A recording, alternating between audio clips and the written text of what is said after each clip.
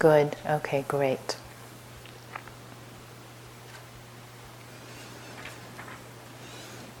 So I want to begin tonight by expressing my gratitude for being here and for arriving when I did, towards the very end. As Rebecca told you, I arrived from San Francisco pretty late at night this past week, and jet lag, tired, the airport scene, all of that you can imagine, right? So it was interesting. When I arrived, I was walking in the hall back and forth, get set up, and my mind just settled.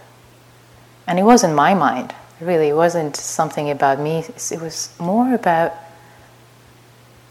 the space, all the practice that all of you have been doing was really palpable.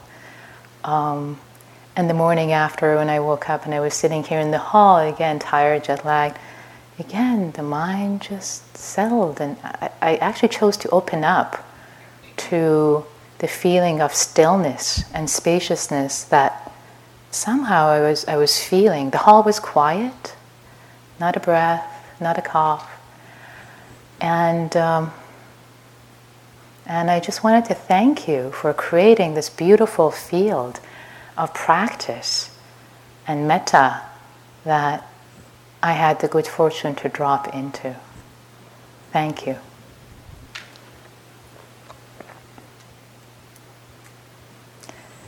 And with that, I also invite you, as you might be like a fish in the water right now, not realizing, because you've been here for a while, all of you, either 3-monthers or 6-weekers, you've been here for a while, and may not realize what a beautiful still space this community of practitioners, all of you, are co-creating together. So I invite you to open to that as you open to the stillness inside. Also open to the stillness outside. And feel how beautiful it is and how nourishing it really is. So the topic of tonight's talk, as you figured out by now already because of the handouts, and actually, is there anyone who does not have a handout? Please raise your hand.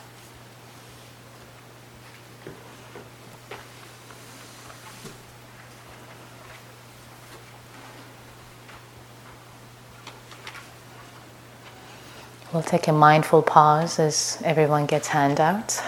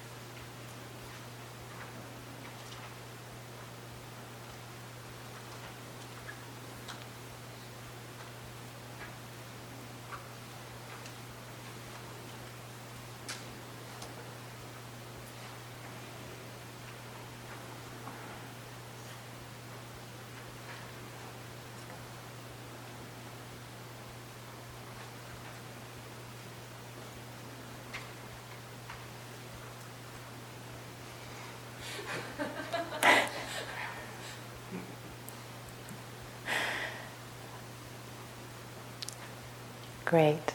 Thank you.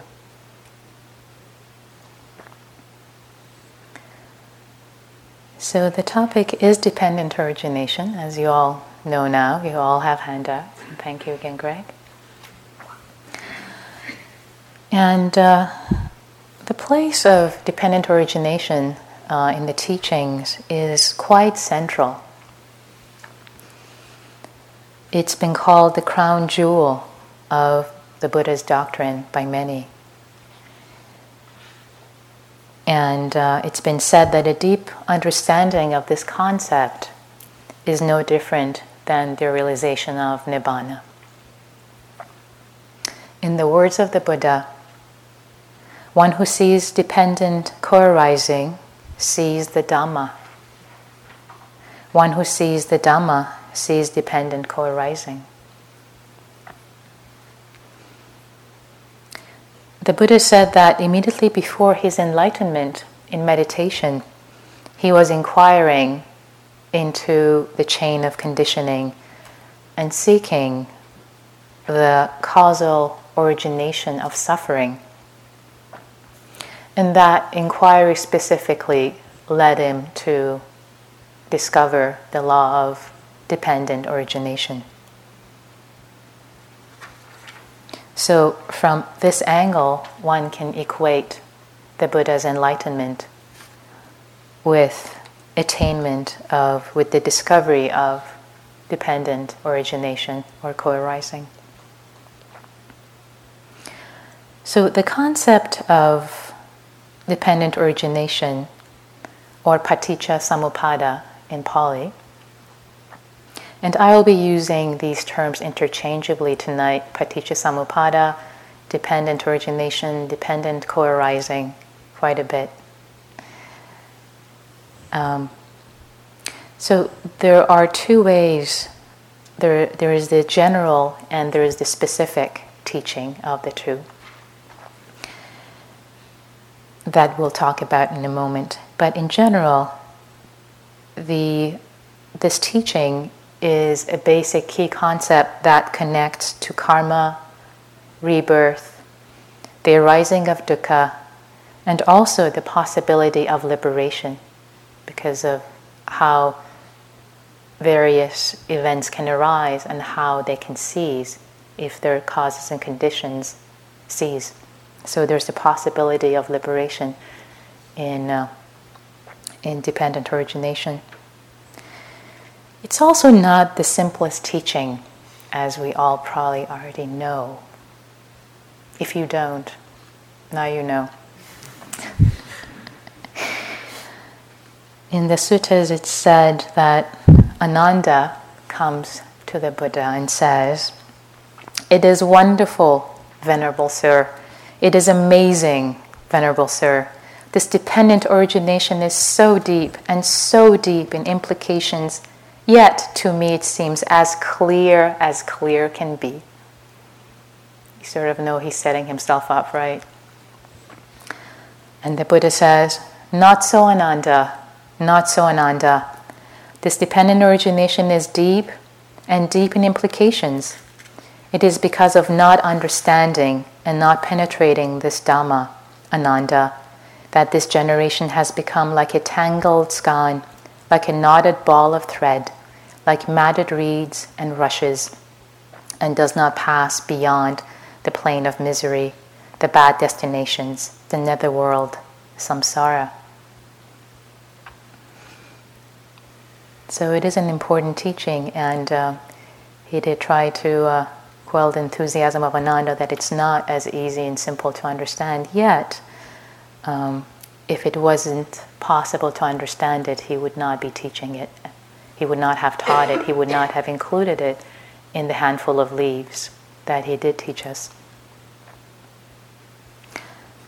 Also in dependent origination, in the words of the Buddha, "This Dhamma that I have attained is deep, hard to see, hard to realize, peaceful, refined, beyond the scope of conjecture, subtle, to be experienced by the wise.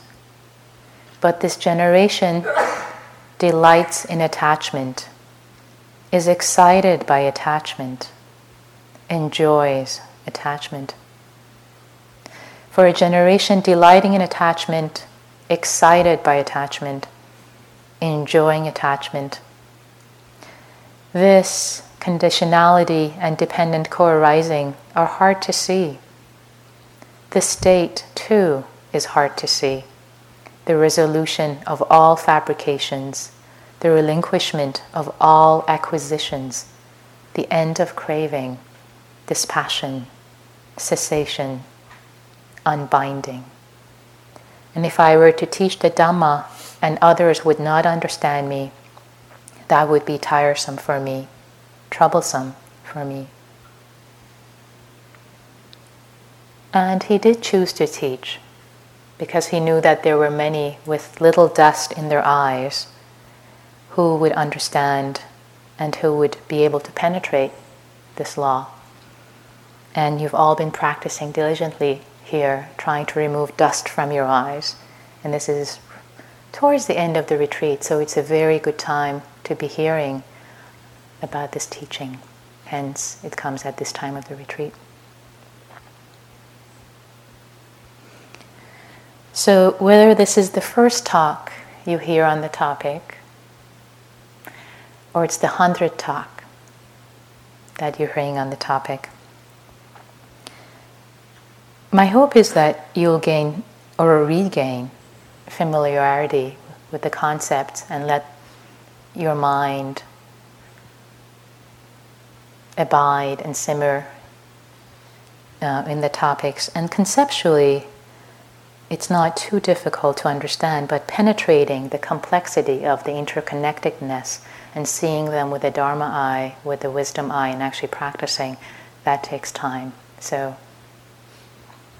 And that is also possible. So I will be sharing some pointers for practice as well as just the conceptual setup of this crown jewel of the teachings with you. And again, we only have an hour. I think we can spend months just studying dependent origination. So 1 hour is pretty short. So starting with the terminology, paticca samuppada. Paticca means dependent on, conditioned by. And samuppada means arising, and the interconnectedness and interrelatedness that characterizes that arising. So the two of them together, a good translation is dependent co-arising, because it's an interrelated arising that happens. It's not just linear. It's a co-arising of different factors that are dependent on each other. And as I mentioned briefly, there are two senses of this teaching. One is the general level, that all things are dependent upon multiple causes and conditions, which is an abstract principle that we might consider a structural principle.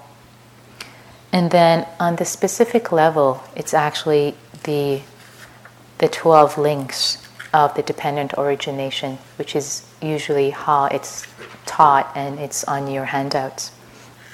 So as we take the general principle and apply it specifically to the problem of suffering, to the issue of suffering, we come up with the 12 links. So that's the specific application of it. So first, let's spend some time talking about the general principle of conditionality in Buddhism, which is alive and well. So conditionality is a fundamental law of nature. And it's just the way things are. And Buddha discovered it, didn't create it, just discovered what the truth of the way things are actually is and passed it on. This law is beginningless and endless. Basically, it is that whatever arises, it arises in dependence on many conditions. And everything that exists in dependence on conditions. And without the support of appropriate conditions, a given phenomena will not be able to remain or exist. So it's just a very general phenomena, very general principle. The way it's expressed in Buddhist terminology is this: when there is this, that comes to be. I actually like to put in A and B, like a mathematical formula. It becomes easier to deal with instead of this and that. So I'll offer that to you. When there is A, B comes to be. With the arising of A, B arises. So notice in the first one, it's existing. In the second clause, when A arises, so it's a matter of arising, something coming to be, then B arises. When there is not A, B does not come to be, and with the cessation of A, B ceases. So covering all of that. So this general law of conditionality is like a spider web spider tangled web. It's not linear, it's not conditional, it's not necessarily just A, therefore B. There are many, many causes that lead to many conditions. And as an exercise, contemplating this general law, let's do a contemplation together. And the contemplation is this. Let's think about the various causes and conditions that are responsible for you being here right now in this hall. Okay, let's start. Well, you're here, so you got here with some transportation. That transportation depended on roads being there, depended on the driver, depended on the manufacturer of either the car or the airplane. Then also you're here because you had some food, otherwise you would have passed out. And that depends on the cooks, depends on people who grew the food, depends on how they got the water, depends on the sun that grew the food. So that then, and you are here because your mom and dad met, their mom and dad met, and so on and so on. Actually, I'm going to invite you to contemplate in silence and not just including all the causes, well, not all, but some few of the causes and conditions that have to do with objects, but also people. For example, speaking of the food, and say the cooks, the people who support the cooks, their families, their loved ones, their parents, the economical structure that has allowed food to be raised and sold, the governmental structures, you can see how you being here is dependent on so many causes and conditions. And we haven't even, we have perhaps named 0.0000001% of the causes and conditions responsible for you being here. It's a tangled web, isn't it?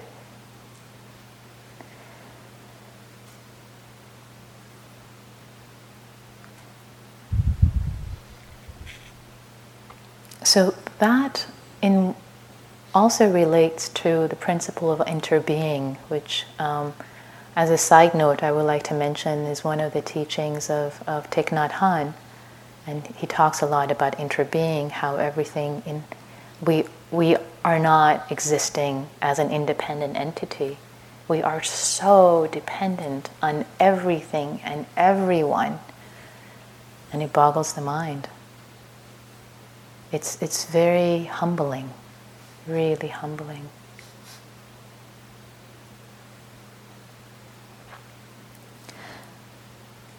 And this aspect of dependent origination, this general principle of conditionality, this web,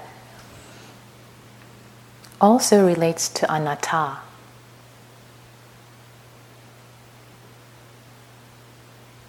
And how does it relate to anatta?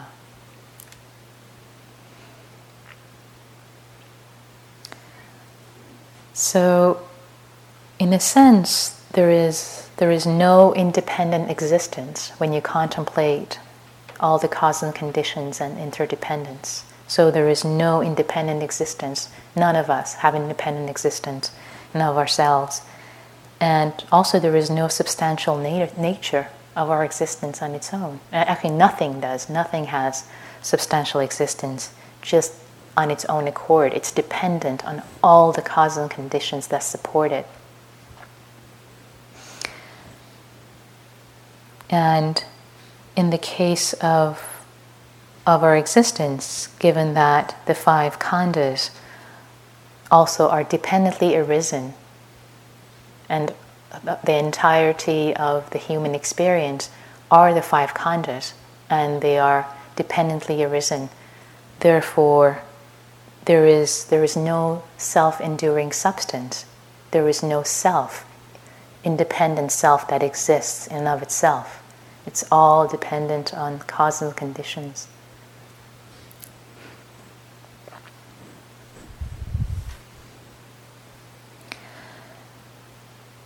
With the concept of general law of conditionality, there is no beginning and no end, and that makes a differentiation between the Western Judeo-Christian understanding of conditionality and the Buddhist conditionality. Because there is God and myth of creation, there is a beginning, whereas in Buddhism there is no beginning, there are just causes and conditions. And thinking about the beginning is one of the imponderables. I have to say, this appeals to me with the understanding of science and Big Bang. So, Big Bang having occurred about 13 billion years ago, and everything came into existence. Protons, neutrons, stars, as well as time and space. So before the Big Bang, time and space didn't exist. So if we want to ask what caused the Big Bang, we can't quite answer it within the framework that our minds operate in, because our minds operate in the space and time. And if space and time did not exist before that, the causal conditions for Big Bang are outside the framework that we have available. And that, to me, it ties in for me nicely with the conditionality in Buddhism, that there is no single cause that started something. It's not quite fathomable what it was. So the complexity of both work for me. I hope it works for you too. And if it doesn't, chuck it out.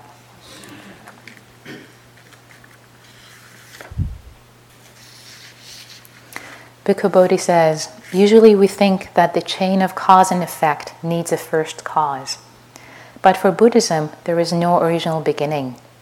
The succession of causes and conditions has been occurring without any conceivable beginning, without any bounds or limits.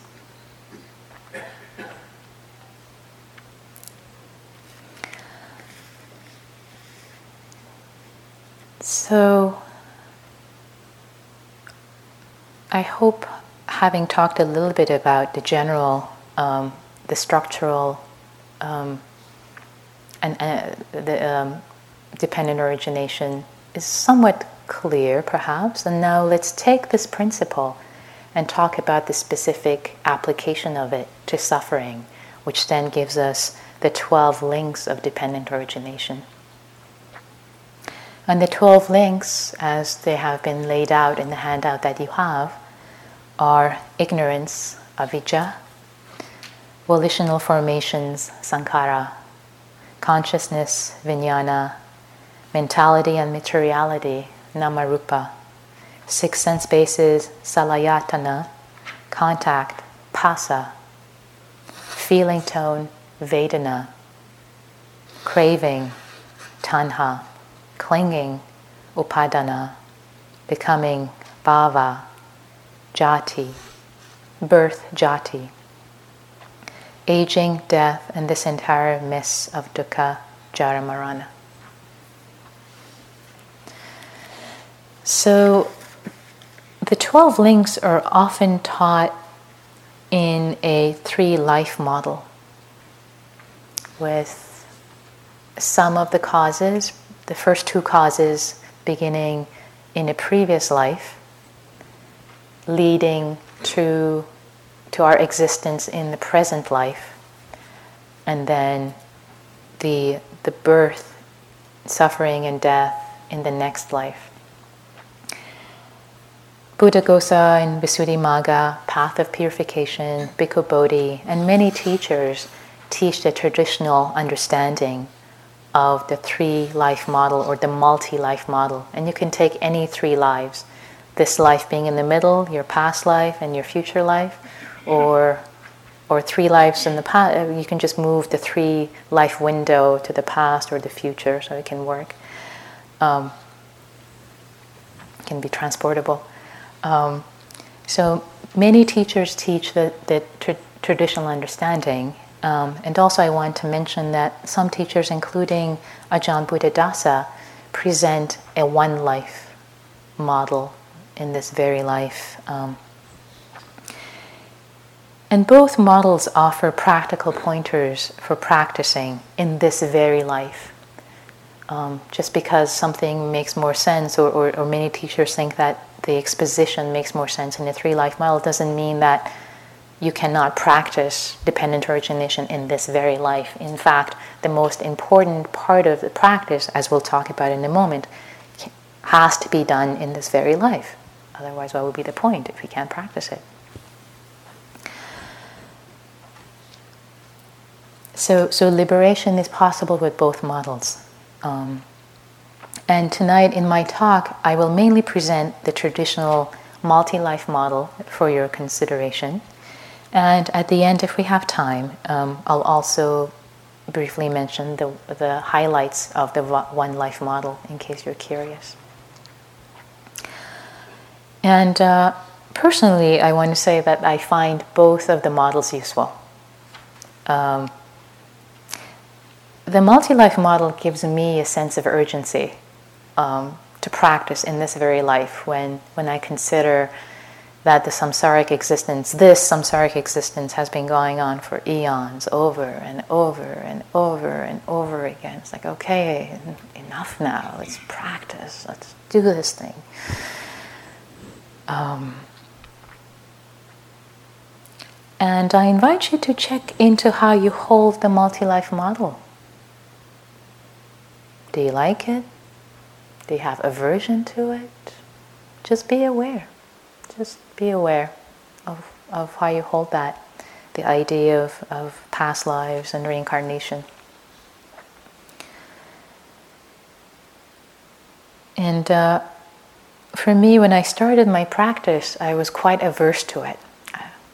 I scoffed at the idea of reincarnation. I started as a strict materialist.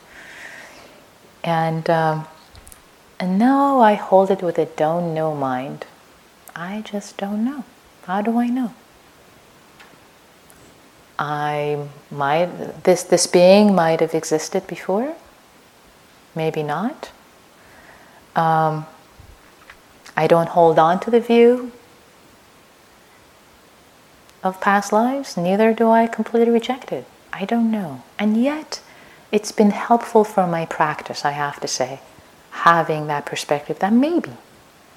And whatever is helpful for practice, the perspective that is helpful can serve as right view as helpful perspective, whatever is helpful in your practice. Another thing that has given me pause and helped me come out of the aversive camp to this idea has actually been some of the research by a respected scientist called Ian Stevenson. And he was a Canadian-American psychiatrist who worked at the University of Virginia School of Medicine for 50 years and did quite a bit of research into reincarnation, traveling extensively for a period of 40 years and investigating 3,000 cases of children around the world who claimed to remember past lives, and even documenting not just their memories and emotions, but physical injuries in the form of birthmarks that corresponded to how they reported they had died in a previous life. And some of those photos are actually available on the web if you search. So is Carl Sagan, the luminary astronomer who's been quite a skeptic about the paranormal, in 1996, and he's been a founding member of a group that has set out to debunk unscientific claims. So he's quite a cynic and critic about anything parapsychological.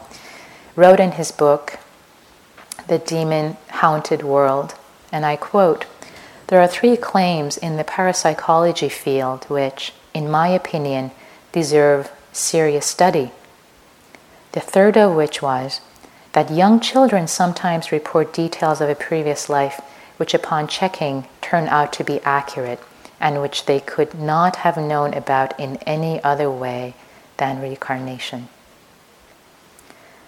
So I offer the multi-life view for your consideration, not to hold on to, but just hold it with a don't-know mind. It's part of the traditional Buddhist teachings, and just let it wash over you. You don't have to believe it. You don't have to believe anything, and just listen. Just hear it. So with that, the three-life model, as I mentioned, has the first two conditions as the past causes, ignorance and mental formations in the past life. And then in this life, vijnana through bhava, consciousness through becoming, are in this life, and you can see that on your handout. And in the next life, there's jati and jara marana, birth and aging and death. And also to say that all of these factors operate in this life. So in a way, the one life view is also part of the multi-life view also. But the model works out nicely with the three-life model.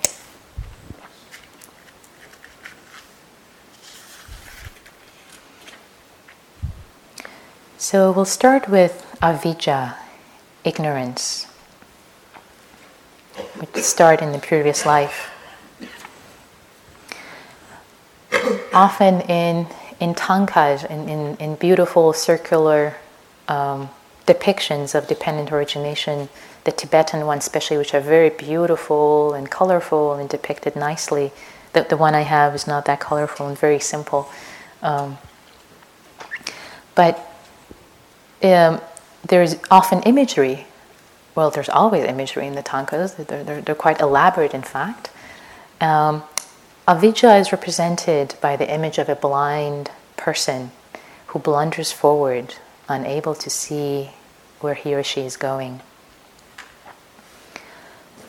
So, ignorance, as Rebecca talked about beautifully a couple of nights ago also, is not seeing things as they are, not seeing the three characteristics, and not seeing the Four Noble Truths, the truth of suffering, its origin, the causes, clinging that leads to it, and its cessation,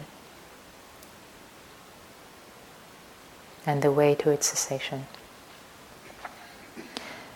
And ignorance doesn't just mean a conceptual lack of understanding here. It means a spiritual lack of understanding, a practical not seeing things as they really are. We might know, oh yes, things are, yeah, I know things are impermanent. Yeah, I know. But not really seeing it, not really practicing it, still taking things to be permanent and looking for satisfaction where none is to be found.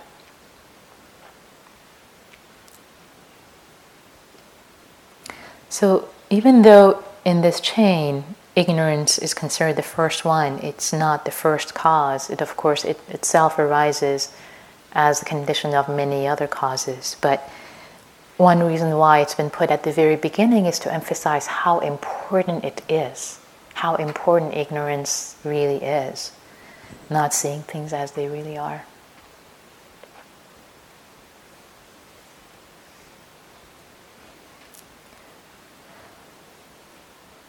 Sankhara, volitional formations, being the second factor, is dependent on ignorance. Sankhara means forming, constructing, creating, putting together, and it refers here specifically to mental formations. And the factor of sankhara here is equivalent to kama. Because in kama, what forms kama is volition. That's the most important factor in creating kama. And in volitional formations, the mental formations again, that volitionality, that will, is the most important aspect of it.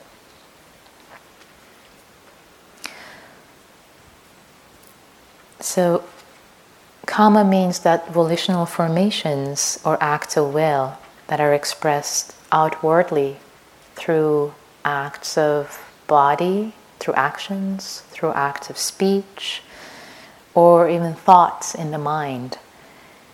And they form this residue, they form these karmic formations, these karmic potentialities, like seeds that then give rise to more actions of the same kind. In the neuropsychological terms, it's often said that the neurons that fire together wire together, so they become linked and the grooves are well set for more of the thoughts, more actions of the same kind to happen over and over and over again. Sankhara, or relational formations, are often represented by the image of a potter. In the same way that a potter forms clay into something new, an action begins a sequence that then leads to new sequences. And also another part of this that I love is the same way that a potter's wheel, when it is set in motion, it keeps turning. You see that? It just keeps turning after you set it in motion. After you think about a thought once, it just keeps going, going, and going, and sets the groove in the mind. The same way that without much effort, the wheel continues to spin. These actions create predispositions in our minds. Consider this image. So whenever there is a volitional action that arises in the mind, encompassed by ignorance, it leaves an imprint in the mind. And this formation has a capacity to mature and bring fruit out in the future. And it's like a seed that has the power to germinate. And the most important aspect of it here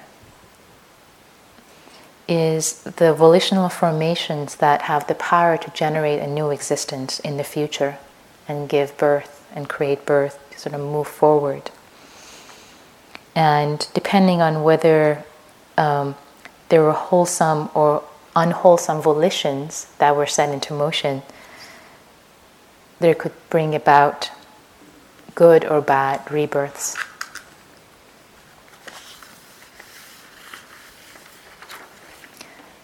So this becomes important as we move from the past causes, from the past life now to this present life, to consciousness.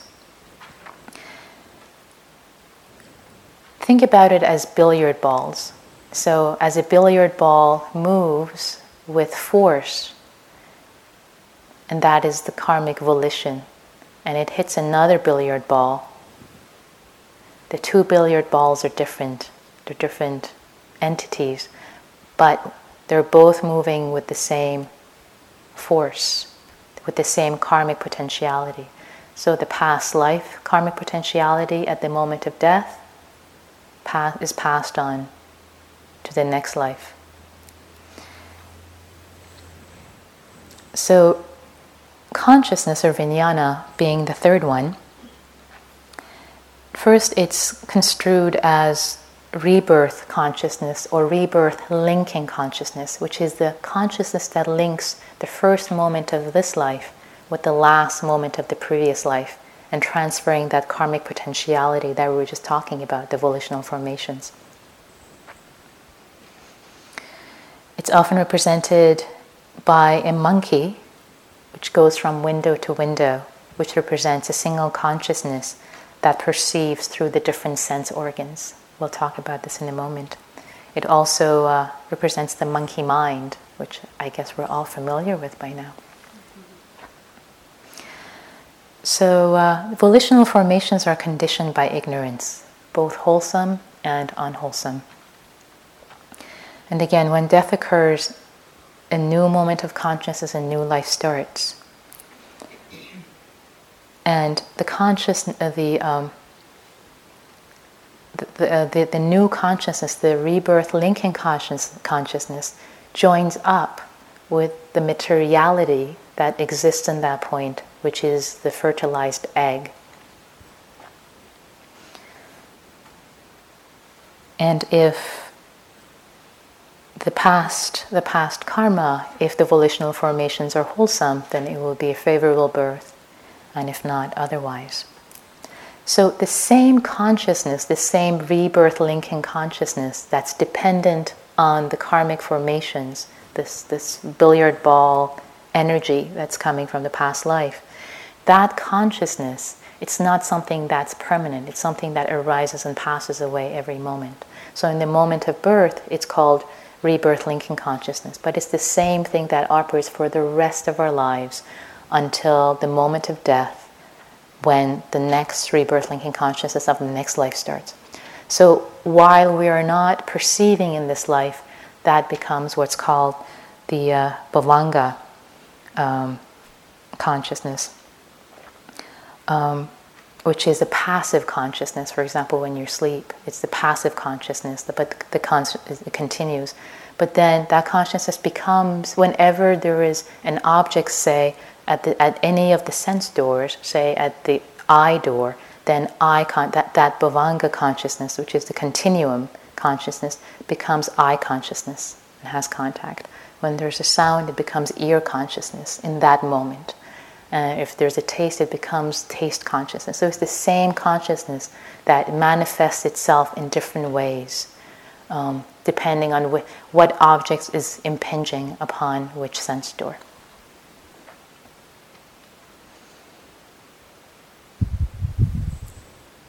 So the next on the list we have mentality and materiality, or materiality and mentality, nama-rupa, which is often represented by people in a boat traveling through samsara,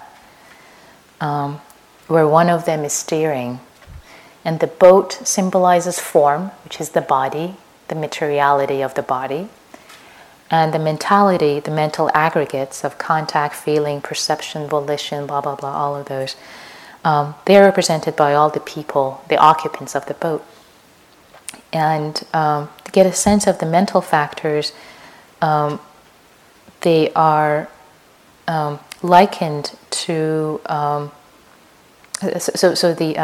the consciousness is likened to a king and who sits passively on a throne. And the mental factors are like the retinue, the busy ministers that are doing all the hard work. Another simile is consciousness is like the screen in a cinema, and the mental factors are like the images projected on a screen. And we often don't notice the screen itself because we are paying so much attention to the images that we're caught up in. So in the moment of conception, nama-rupa, or materiality and mentality, exist, but they're pretty simple formed, just one cell, and it starts to expand. And as the rest of the life continues, of course, the materiality expands. The fifth factor is the six sense faculties, or salayatana, which is depicted as a house with six windows and a door. And the senses, the six senses, are the windows that we have into the world, how we perceive objects in the world. And they also, the senses are manifestations of our desire to experience the world in a particular way. So as the psychophysical organism matures from one cell to a multi-cell organisms, growing ears and nose and the various sense bases, that's what this is. These are actually the sense bases that are growing in this part. And of course, in in Buddhism, the six sense bases are very important in processing information. So they take a particular place in this paradigm, because there has to be a place where objects are going to impinge, as we'll see next in contact. So the six sense faculties, or salayatanam, is basically the means of us gathering information about the world. Next we have phassa, which is contact, and it's shown as a couple embracing, and actually it's usually symbolized by a kiss. Contact. And this is simply the coming together of the consciousness and the sense object. It's just making contact. And again, if there's a seeing object, then it's basically the sight object making contact with eye consciousness. It's just contact. It's just that first moment. Oh, just noticing something. You just notice you heard something. That's that first moment. That's contact. But now it starts to get interesting and juicy. Okay, well, next we have feeling tone, Vedana. And we're familiar with that. So it's symbolized pretty graphically, actually, by a person whose eye is pierced by an arrow. The arrow represents the data impinging on the sense organ. And in this case, it's the eye, and it's pretty vivid, and I guess it's negative Vedana, but it can be either negative or positive, could be either unpleasant or pleasant. But the point is that even a small amount of contact is going to leave quite an impression, even if we may not sense it, but there's always the Vedana, positive, pleasant, unpleasant, or neither pleasant or unpleasant. And noticing Vedana, feeling tone, is so important that out of the 4 foundations of mindfulness, the second one is entirely dedicated to Vedana, to seeing Vedana, seeing how it arises, how it passes, how it changes, how it's this, how it's that. So it's such an important practice to see Vedana, to see the feeling tone just as it arises. Oh, liking. Ooh, before it becomes a lot of liking. You see that first moment of liking or not liking. Especially if you're an aversive type. Ooh, not liking. Really seeing that first moment. Next, we have tanha, craving. And we know that after there is the pleasant or unpleasant of the Vedana, feeling tone, it gives rise to tanha, craving. The imagery is represented by a person drinking beer surrounded by a lot of empty bottles. Great imagery, isn't it? No matter how much you drink, it's just not enough. It's want more, craving, want more. It's the mental factor that increases desire without any satisfaction. And at this point, we have a major step forward in the wheel of existence. As you can see on the handout, now we have crossed over from present effects to present causes. And now we have started to create conditionality for the future. So far it was the result of our past karma. Now we're moving forward, baby. So,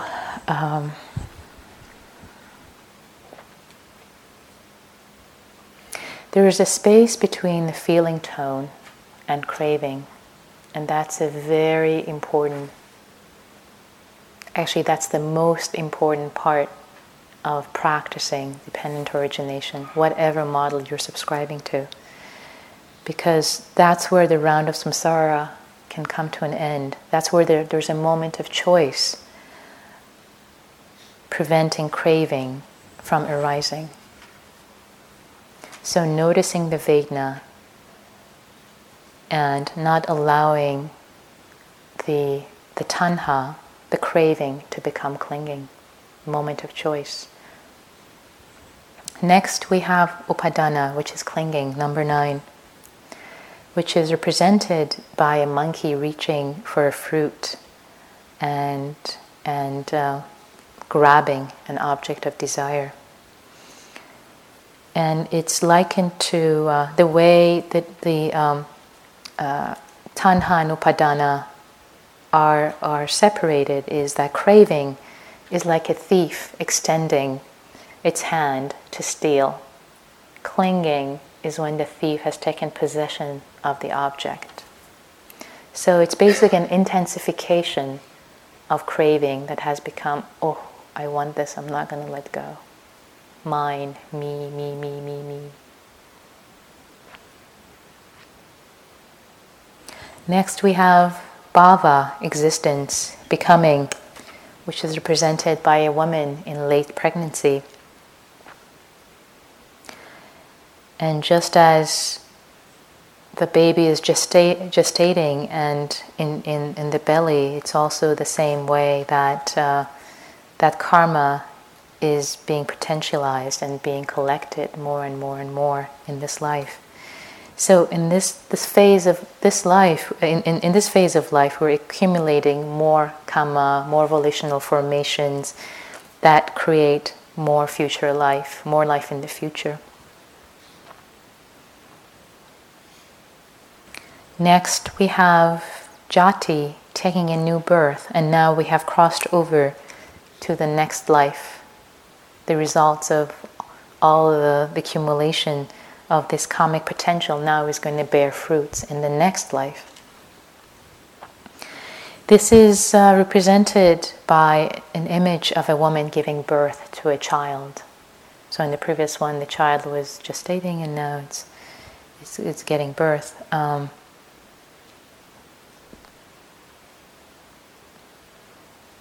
And the string of comings go on and on as we take birth. And inevitably, we move on from 11 to 12, which is Jara Maranam, Sukha Parideva, Sukha Domanasu Payasa, death, sorrow, lamentation, pain, grief, despair. And again, it's not just that this arises in the next life, it's just that this is the way the model works, but of course there's plenty of despair in this life too, from the three, if you move the 3 lives to the previous life, there's death in this life, and lamentation and sorrow and suffering in this life, and death. So they say the main cause of death is birth. There you have it. Inevitable.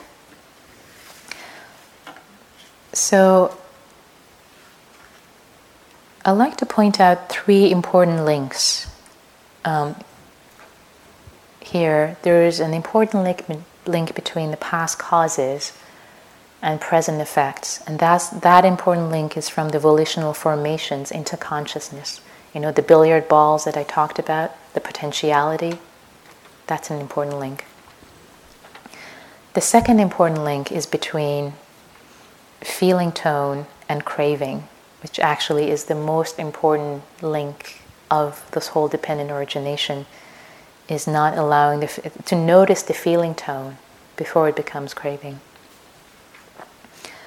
And Bhikkhu Bodhi, earlier as I talked about it, he also highlights that moment of choice between craving and clinging, and in the practice of the second foundation of mindfulness, it's really practicing noticing the feeling tone, Vedana, which is the place after you've noticed Vedana is where you still have control, a moment of choice, a moment of wisdom, so that it doesn't become into craving. And the third link is between the present causes and future effects, which is existence or becoming, this collecting more and more volitional formations and more acts of will that you do in this life, etc., that create karmic potentiality for birth in the future. And out of all 3, again, it's been highlighted that the feeling to craving link is the most important one, and is really a place for all of us to practice in this life.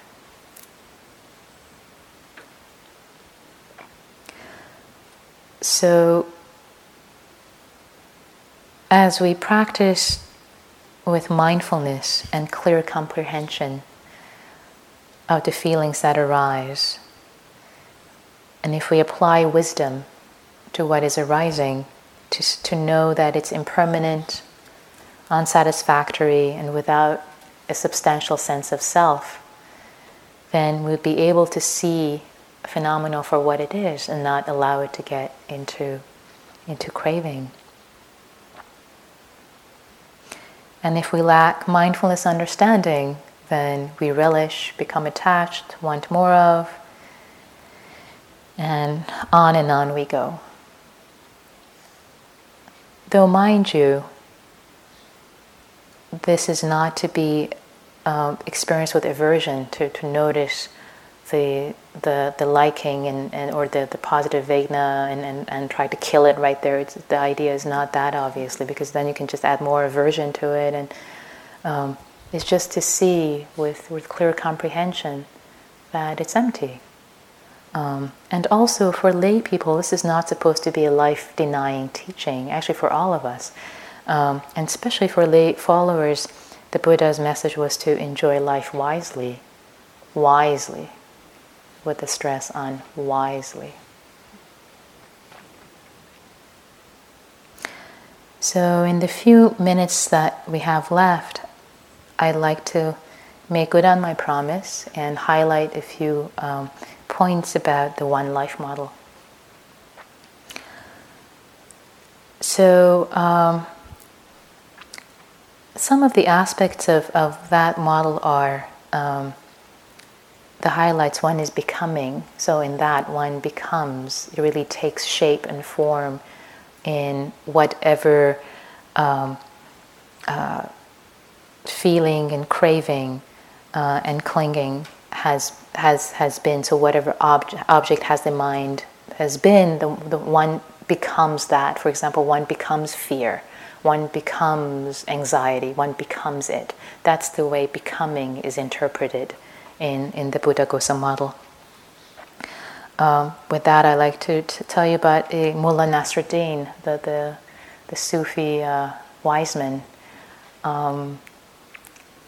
One day he sees his child crying and wailing, and he goes to the child and says, "What happened? Why are you so upset?" He said, "Well, I was bored, so I started to entertain myself by telling myself a story.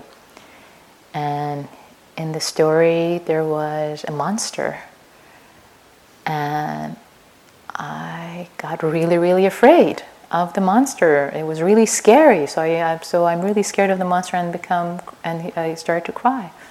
So really, the fabrication of our minds, we make up these stories in our mind, and then we become scared. We start to cry. We become whatever our mind is fabricated, and we become them. We become the fear. We experience it. In also this One Life model, the taking birth is interpreted as taking birth into one of the realms in this very life. So, for example, the realms of hungry ghosts. If there's this need to be satisfied, wanting this hungry ghost, you can experience being a hungry ghost in this very life. Anyone experience being a hungry ghost in this life? Anyone? Yeah, thank you. Yeah. Or if you experience the stupidity, you have taken birth in the animal realm in this very life. Haven't you ever said, "That was stupid, what was I thinking?" That. If there's some suffering, you're in the human realm. Welcome. If you're experiencing sense pleasures, you've taken birth in the deva or heavenly realms. Or if you're on retreat and you're filled with bliss and equanimity of concentration, you've taken birth in the jhana or Brahma realms.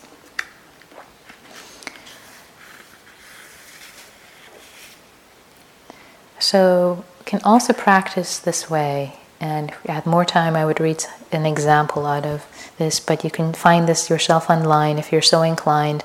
It's Paticca Samuppada, Practical Dependent Origination by Buddhadasa Bhikkhu, which is the One Life model.